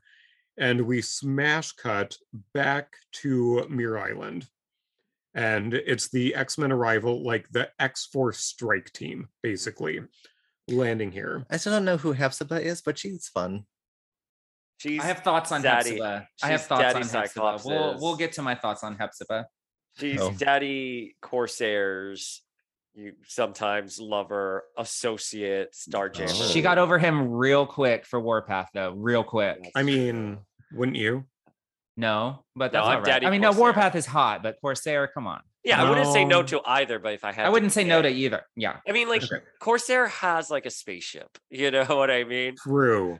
So Space Daddy Pirate. Space Daddy Pirate. Like, so they're thigh-high boots. They're going in, and there's a big, great splash page that actually ends this issue. That it is X-Force ending an X-Factor issue. going in to do battle. They need this baby. Stabbing Lady Mastermind through the gut. Lady Mastermind gets resurrected and starts hanging out with Vulcan in the Krakoan age, right? That's who she is? No. That's was that Petra? Who Yes. There were two of them. Petra. Yeah, you're thinking of the Deadly Genesis team. Oh, okay. Yeah, no. Lady Mastermind, I'll let Flink explain because it's his favorite, one of his favorites. Oh no, I was just gonna say she also doesn't die here. For all the people that get stabbed and maimed in Messiah Complex, really only like Caliban, I think, is the only one who stayed dead or actually even died. Lady Deathstrike is and Peepers. Right. Oh, Peepers. Xavier will be fine too. Yeah. So. Yeah, that's the end. The ultimate end of this entire crossover is that Xavier dies. He gets shot. Oh. And the art for that is really weird because at the time I just thought they forgot to draw him, but it's Exodus who like blips him out. Yeah. Oh. Like that last panel, the last page of the crossover is the X-Men standing over Xavier's dead body, and then in the very last panel of it, he's like the body's gone. Not there. And at the time, we're like, what the fuck? What happened? Like you forgot to draw it, but no. But then it is actually followed up on elsewhere. Why don't draw something like a little BAMF effect or something? Yeah, the golden swooshes. I love the golden swooshes. Yeah, something like that. Be like, oh, what happened to him? I mean, that's the end of our issue for X Factor, and it doesn't really give us anything for X Factor. Except for at the beginning with Layla and the dupe and the tattoo. And because when Madrox wakes up, all he is like, we need to get Layla, we need to go back for her. And this sort of sets up what happens later. So we had Peter David seed what he needed to into this issue to then use in the next, but a majority of it is this crossover. Oh, these two pages are not in the same thing. I was like, oh, there's armor, that's fun. No. On the subject of X Factor, though, the one thing that I remember during Messiah Complex that bothered me was what happened to the other dupe, right? We see the one that went to, Bishop's future, but where did the other one go? And it was not, it seemed like such a big oversight at the time, but obviously we know Peter David would revisit that story, not to spoil anything there. But I remember being like question mark on that because it seemed like such a gashing editorial hole. I just assumed that it was his, knowing Peter David's writing style at the time, I just kind of assumed that he's probably the one that was like, okay, I want there to be two futures. We're going to show one here, and then I get to do whatever the hell I want with the next one. This is my bargaining tool right here. That probably is exactly how it happened. It's like, all right, I'll write your future Bishop story, but I'm sending, I'm going to tell my own alternate future story down the line. Just knowing how he likes to seed, I guess that I can understand how that would be frustrating at the time, but I just kind of I trusted the pad. I thought that the dupe had just died right away, and that's what had put Madrox into a coma the first time. Like with the shock of the first one coming back is what put him under. No, I would just say stay tuned. Yeah. Wait and see. I would say, speaking as like an X Factor's role in this specifically, obviously, a lot of my favorite characters like Monet, Siren, and Guido were basically, I think Guido got a line in this. Rain, Madrox, and Layla are the ones who really got any sort of story development whatsoever. By the way, I hate how Rain is drawn throughout this for the most part. I think her wolf head on a sexy lady's body is terrible. It's kind of a through line for her throughout this, and I don't care for it at all. I think Scott Eaton is probably the worst offender. But also in hindsight, there's like barely any Monet here. And I'm not sure how I didn't really notice so much at the time. I guess it was more, I was just like feeling the flow, the vibes of the whole event. It was just so exciting, but she's essentially sidelined for this whole thing. And I kind of reading it today for this, I would have thought maybe, when the telepaths at the mansion all get wiped out, someone might be like, oh, hey, let's get Monet in here and look, check in on everybody. That was a way she could have been incorporated. That's a really good point, by the way. Yeah, like I think that's like a rare criticism of Messiah Complex is I think that Monet could have been utilized more. But Yeah. I think also another criticism, we mentioned Hepzibah earlier in hindsight. I think I would rather her be here less or like not at all. I Oh, don't have a problem with the character, but Corsair being dead and her romance with Warpath were such a tiny blip on the radar in the grand scheme of things. I think in the end, she's kind of just taking up space here that another character like Monet or Siren or Guido could have stepped up and we could have gotten some more X Factor representation. Well, and because like she's really inconsequential. I mean, she will She's not a get mutant. she's not a mutant and she'll get deported later on, like in a couple of years. Like that's it. She won't have oh, anything else. Like after what Secret Invasion, she Yeah. gets deported. And she didn't even wind up being on the cast of the monthly X-Force book after this Oh, as you're well. right. Everybody oh, else wound up carrying forward, but Hepzibah Sure. and obviously Calvin, RIP, were the two that were not carried forward from this lineup. So like what is she doing in such Yeah, she we have has to figure out more of a why. speaking role than like many of the characters appearing in monthly books in prominent roles. So that's like kind of my one critique. I do think specific, we're on an X Factor podcast. You guys are focusing on X Factor as an X Factor event. I think there's some cool stuff seeded for the future, but overall, their role in this, if you're looking at it purely as an X Factor podcast, it's pretty disappointing. Well, I also I really do like Jamie's role in it because I think Oh, for that sets sure. up the sense of urgency. But one thing, and I was marinating on this on the subway back from New York Comic Con, this very much is a Layla Miller story in that it really solidifies her like lore and canon like on an A-list level because prior to this, she appears in House of M and everyone thinks she's like an incarnation of Wanda that was supposed to guide the mutants. And Peter David, I asked him this question. He's here like, she was a blank canvas. Bendis didn't want her anymore. I got her. And so I wanted to do something like really fun and interesting with her. Because again, at this point, in the readership, everyone just dismissed Layla as like a Wanda incarnation, left behind after House of M comes back. And this really solidifies her character and it builds up who she is even till this day. Like, I feel like who we just saw in like the mini, like the X-Men Unlimited issue like Mhm. is a reaction to this story. Yeah. I do like that she like her is she isn't she mutant question keeps popping up, and like for some not as well versed in all the things, like that's really intriguing. Like, is she or isn't she? Like, I want to stick around and find out. Like, Yeah. that's And a big deal. and this is her first reunion with Emma post House of M, right? I Because think her so. her and Emma have a really like strong relationship in House of M. Yeah. And this is the first time they see each other. Oh, I look forward to that. Like those moments in House of M were like sort of unexpected from how I expected Emma to act and everything, but My name is Emma Frost. I'm head mistress of the Xavier Institute. Yes. And you yeah. are what did she say, an anomaly or something? And Layla's like, well, aren't you a ball of sunshine? It's just so I don't know. I look forward to seeing that again. Yeah.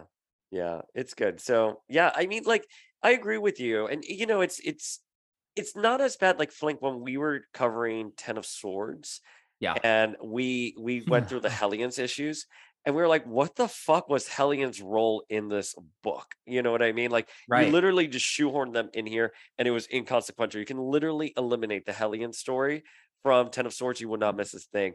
Here, I agree with you that X Factor doesn't play that big of a role, but at the same time, it is integrated into Oh, the yeah. story in a way that I felt I loved it. I mean, I remember when there were like two futures and we're going to send Jamie there. I was like, that's so clever. Oh my God.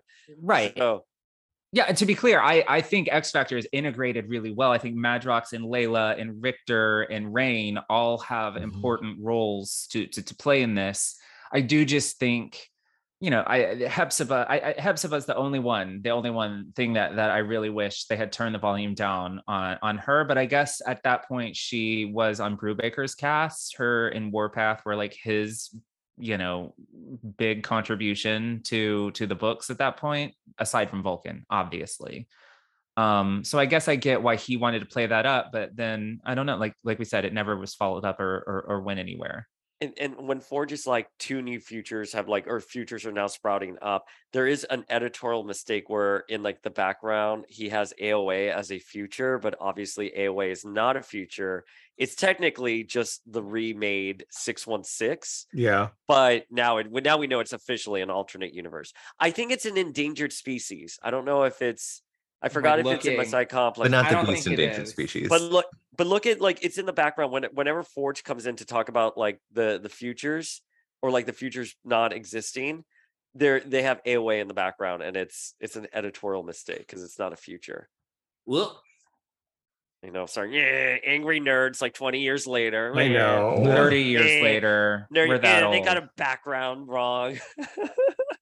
But listen, I mean, this, this is I don't know how to explain Messiah Complex to someone who just hasn't read. I feel like in order to fully appreciate Messiah Complex, you have to read New X-Men because really mutants were set to inherit the Earth. Then you have to go into Avengers Disassemble, where Wanda literally destroys the Avengers. Then you have to go into Endangered Species, and then, excuse me, House of M, and then Endangered Species, and then this, and it's so good. It's And the just student New X-Men, I would recommend. yes, that as too. well. Kylan But Yost and Mike Carey. this really, I do feel. I mean, this isn't by any means the end to House of M, but this is like the next chapter in House of M's, like that big saga, and it's just so. It's a story that just expands over decades. I mean, the Messiah story was like what? How many years did we invest in it, Flink? Like 13 years, something like that. So if this was 2000, so House of M was 2005. 2005. This was about 2008, and then Avengers we had Second Coming 2010. probably around 2010, and then Avengers versus X-Men was kind of the event that hijacked the story completely, and that was 2012. Yeah. So this was like a culmination of like almost a decade's worth. Oh, this was like the middle point and like almost a decade's worth of stories, but just beyond that, it shook up a lot of core concepts, like Cyclops really stepping up in this bit, like the X-Men becoming, he was the leader. Xavier just faded into the background. I mean, Cyclops repeatedly tells Xavier, basically, we don't need your dusty old ass around here. I'll let you know if we need your help. And of course, that he never Philip does. 10 art where he's like gonna punch Xavier, like, and Emma's like holding him back. But you're right, because in Whedon's like astonishing really broke down Cyclops's character, getting into his psyche, and that was a reaction to his insecurities and where he was at in Morrison. So Whedon, so he breaks during the 12. Obviously, he's dealing with it in Morrison. Whedon builds him back up, and to your point, this right here now establishes himself as a mutant leader. He's going to do whatever he needs to do to save the species. And that was one of the him killing off Xavier. Yeah, killing off Xavier and believing his dead wife is going to come save them as a species. But that is why Cyclops is very motivated. It's never specifically stated, but it's because he believes in Jean, that the Messiah baby is Jean coming back, and that's why. Sorry. And I mean the art. Can we get this? This as a Marvel Legends pack? Oh, I love Cyclops that. in a towel. That made me very happy back in 2008.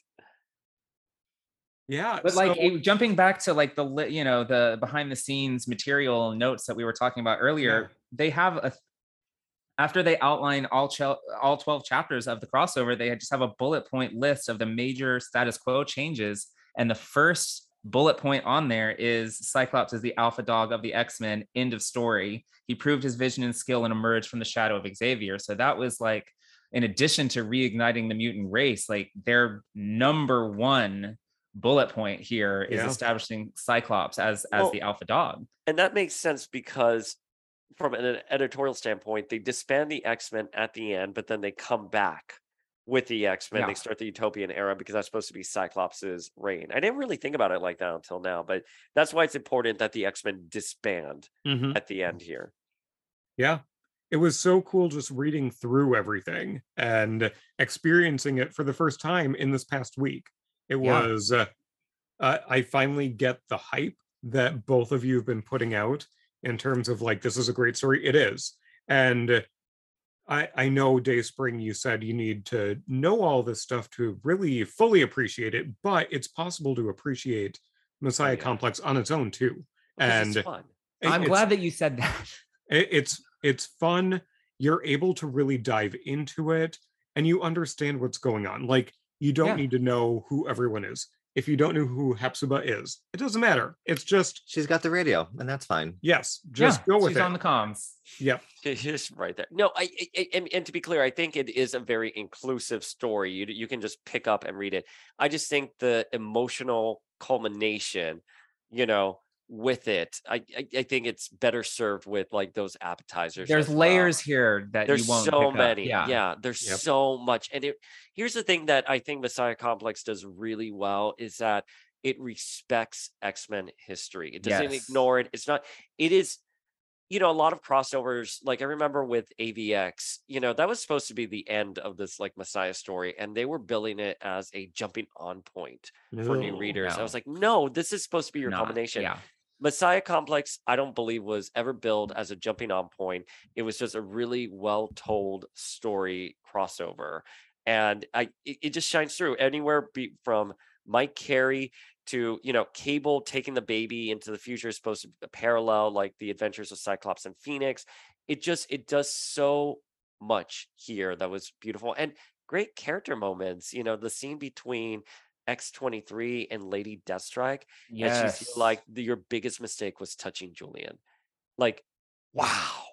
You know what? And X-23 at the time isn't the Wolverine we know today. No. He was a no. very quiet, very standoffish character who didn't really show her emotions. And the fact that one line, your Yeah. mistake was touching Julian, like beautiful.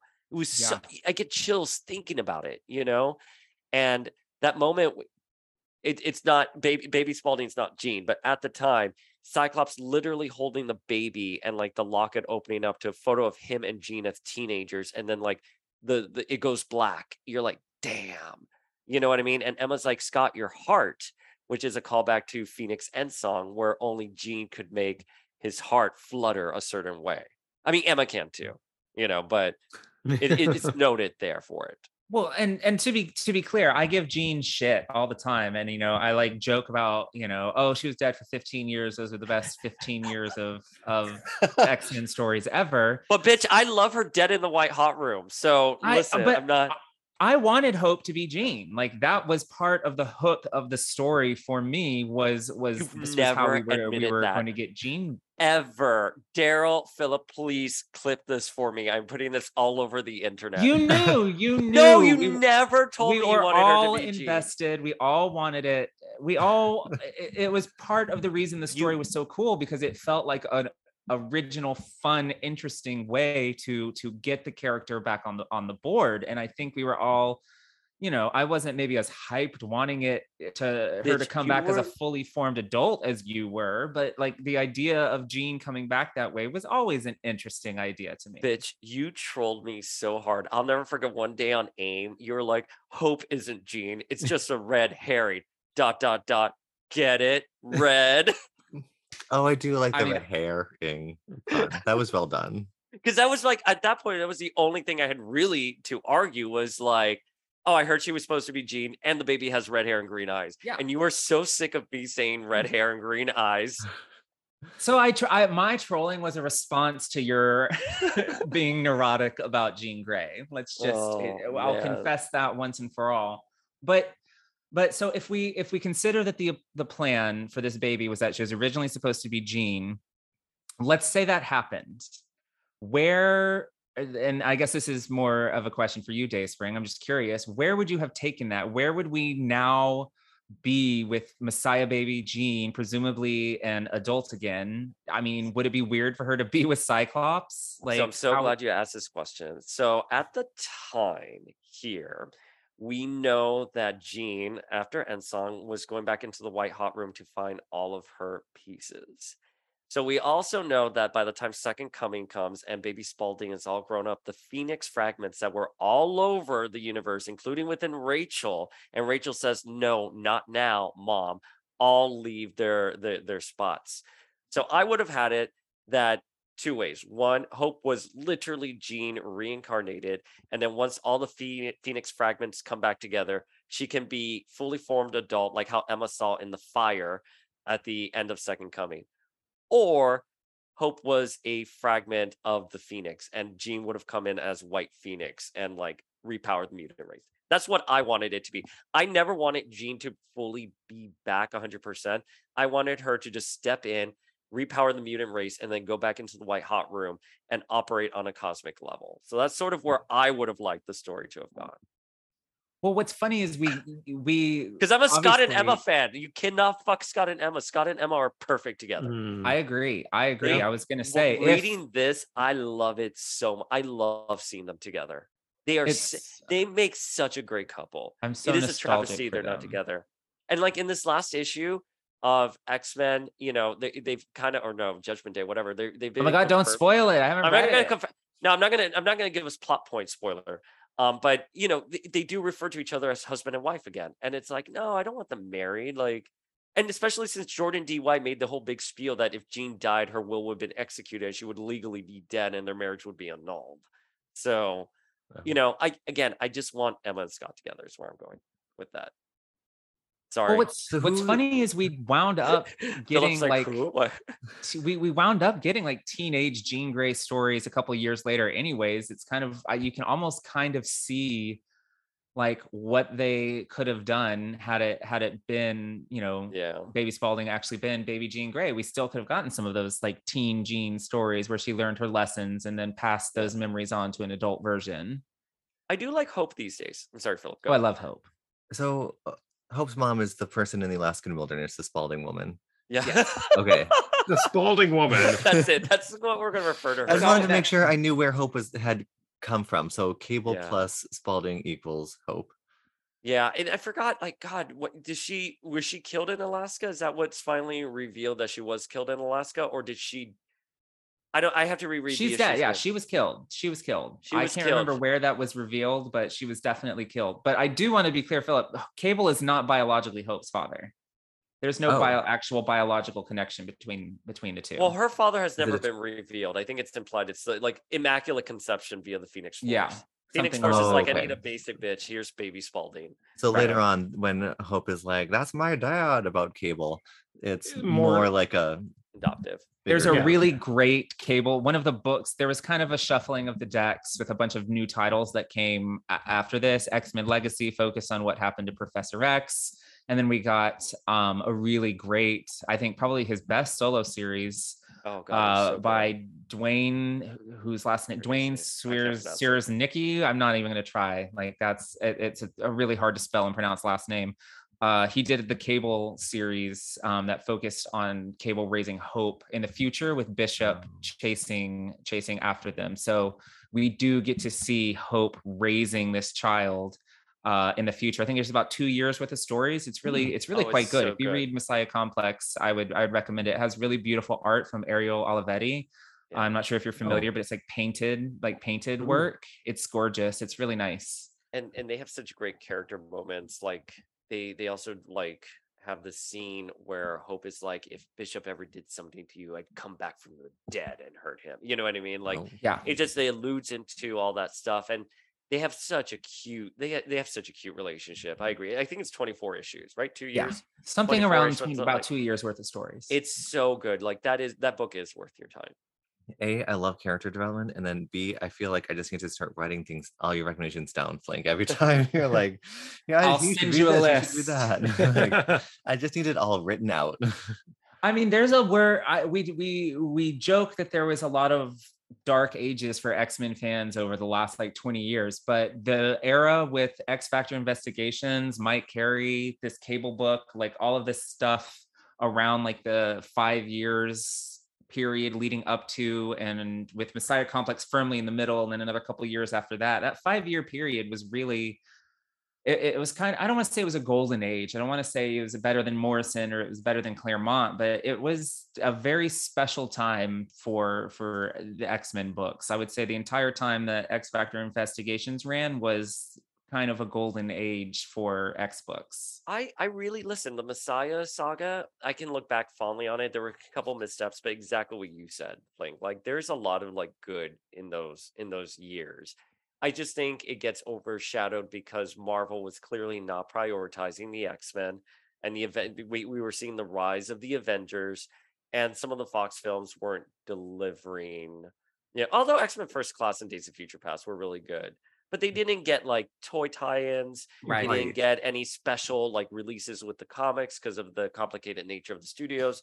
Oh, yeah. So, but it was still like some of these stories, like Messiah Complex, like it is golden. Messiah War is also, I don't think Messiah War ever gets the love it deserves. It's very middle of the road, but it's also, there's this beautiful scene in there where the X-Force team, goes into the future and they see the Messiah baby and they just stop and they pause. And it's a callback to what Emma says in that issue with Cyclops and the Tau, which is like, these kids are excited because this is a symbol that they will survive as a species, that they won't be the last generation of mutants. And it's just, there's so much heart.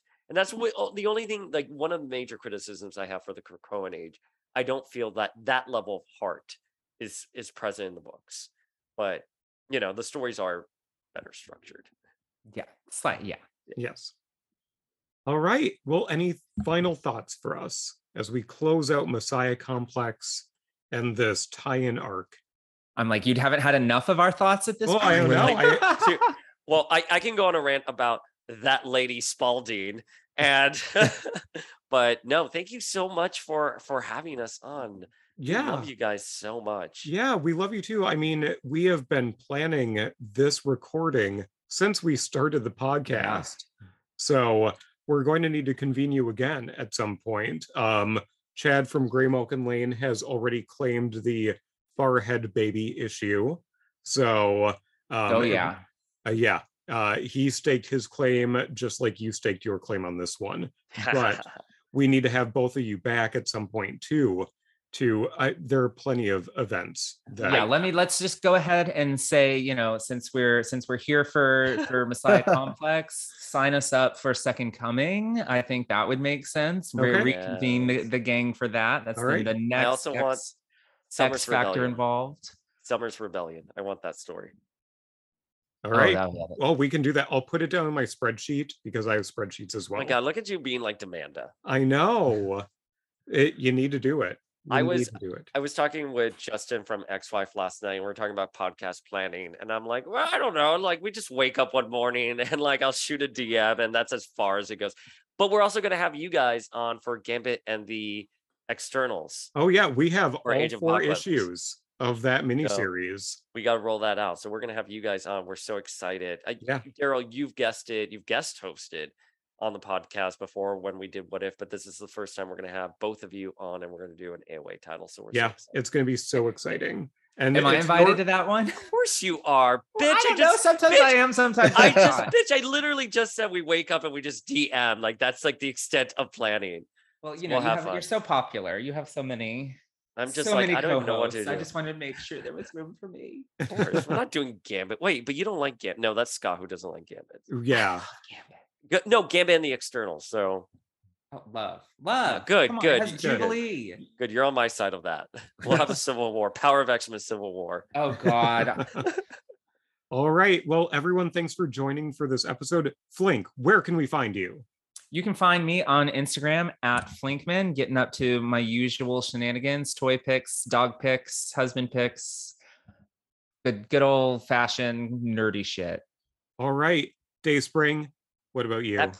At Power of X-Men Instagram, I try to tweet. I'm terrible at twittering, so don't even bother going there. But we have a lot of exciting stuff on the podcast. Flink and I interviewed someone from Mondo, and we're going to be dropping that. He's one of the sculptors, Alex Brewer. So all of those new figures you're seeing through Mondo, he's sort of the guy in charge of there. We have Victoria Blade, who I harassed for 2 years. For years, literally. Years. I had to apologize so much to her. I mean, but she got it. Does she deserve the apologies? Yes. She was ignoring you, okay? And as Daryl sips his wine, and then I think Flink and I talked. We are going to release our Scott Lobdell episode. We're donating to Me Too, so that's going to come out. And then Flink and I also interviewed Chuck Austin, but we were able to get that hookup through Chad from Gray Malkin, so we're waiting for him to air his episode first, and then we're going to air ours afterwards. And then I know I'm forgetting something. Well, I know that Gambit and the Externals is pretty near in your AOA journey. Yeah. Like Yes. it is almost next. Yeah, and so now we're, instead of going through issue by issue, we're doing all of the series together, because at this point now all of those stories are inclusive. So we'll have you guys on for the entire series. Absolutely. So it should be coming up by November when we have you guys. Yeah. Awesome. Very exciting. All right. And you can find us at X Factor Files Podcast on Instagram. That is our only online presence. And connected to this episode, we're going to have a giveaway. So I know that Flink and Dayspring will both be sharing that out as well. I wish that I had staged it near me, but I can announce it because, of course, this is audio and not video. It is a Funko Pop ride of Beast in the X-Jet. So that's disgusting. Just on his way to crash, hopefully. I know. Of course, you have to give it away because no one wants to buy it. You can't sell it on eBay. Jet fuel and fur sounds like a great combination. Partially true, Dayspring. But we're giving it away nonetheless, and I'm mostly doing it so that you have to share a post about Beast in a positive way. Fine. You know what? If you need a collaborator for it, I will prove you wrong. I will do it happily. All right, happily. We're gonna do it. So, folks, check out the post connected to that giveaway for details on it. We are going to send a Beast flying off to someone else's house. To his own demise, hopefully. Beast pop. All right. Well, thank you both for joining today. We loved having you, and we can't wait to chat again. Absolutely. Yeah. Thank you. Thanks for having us on to rant. Bye. Bye.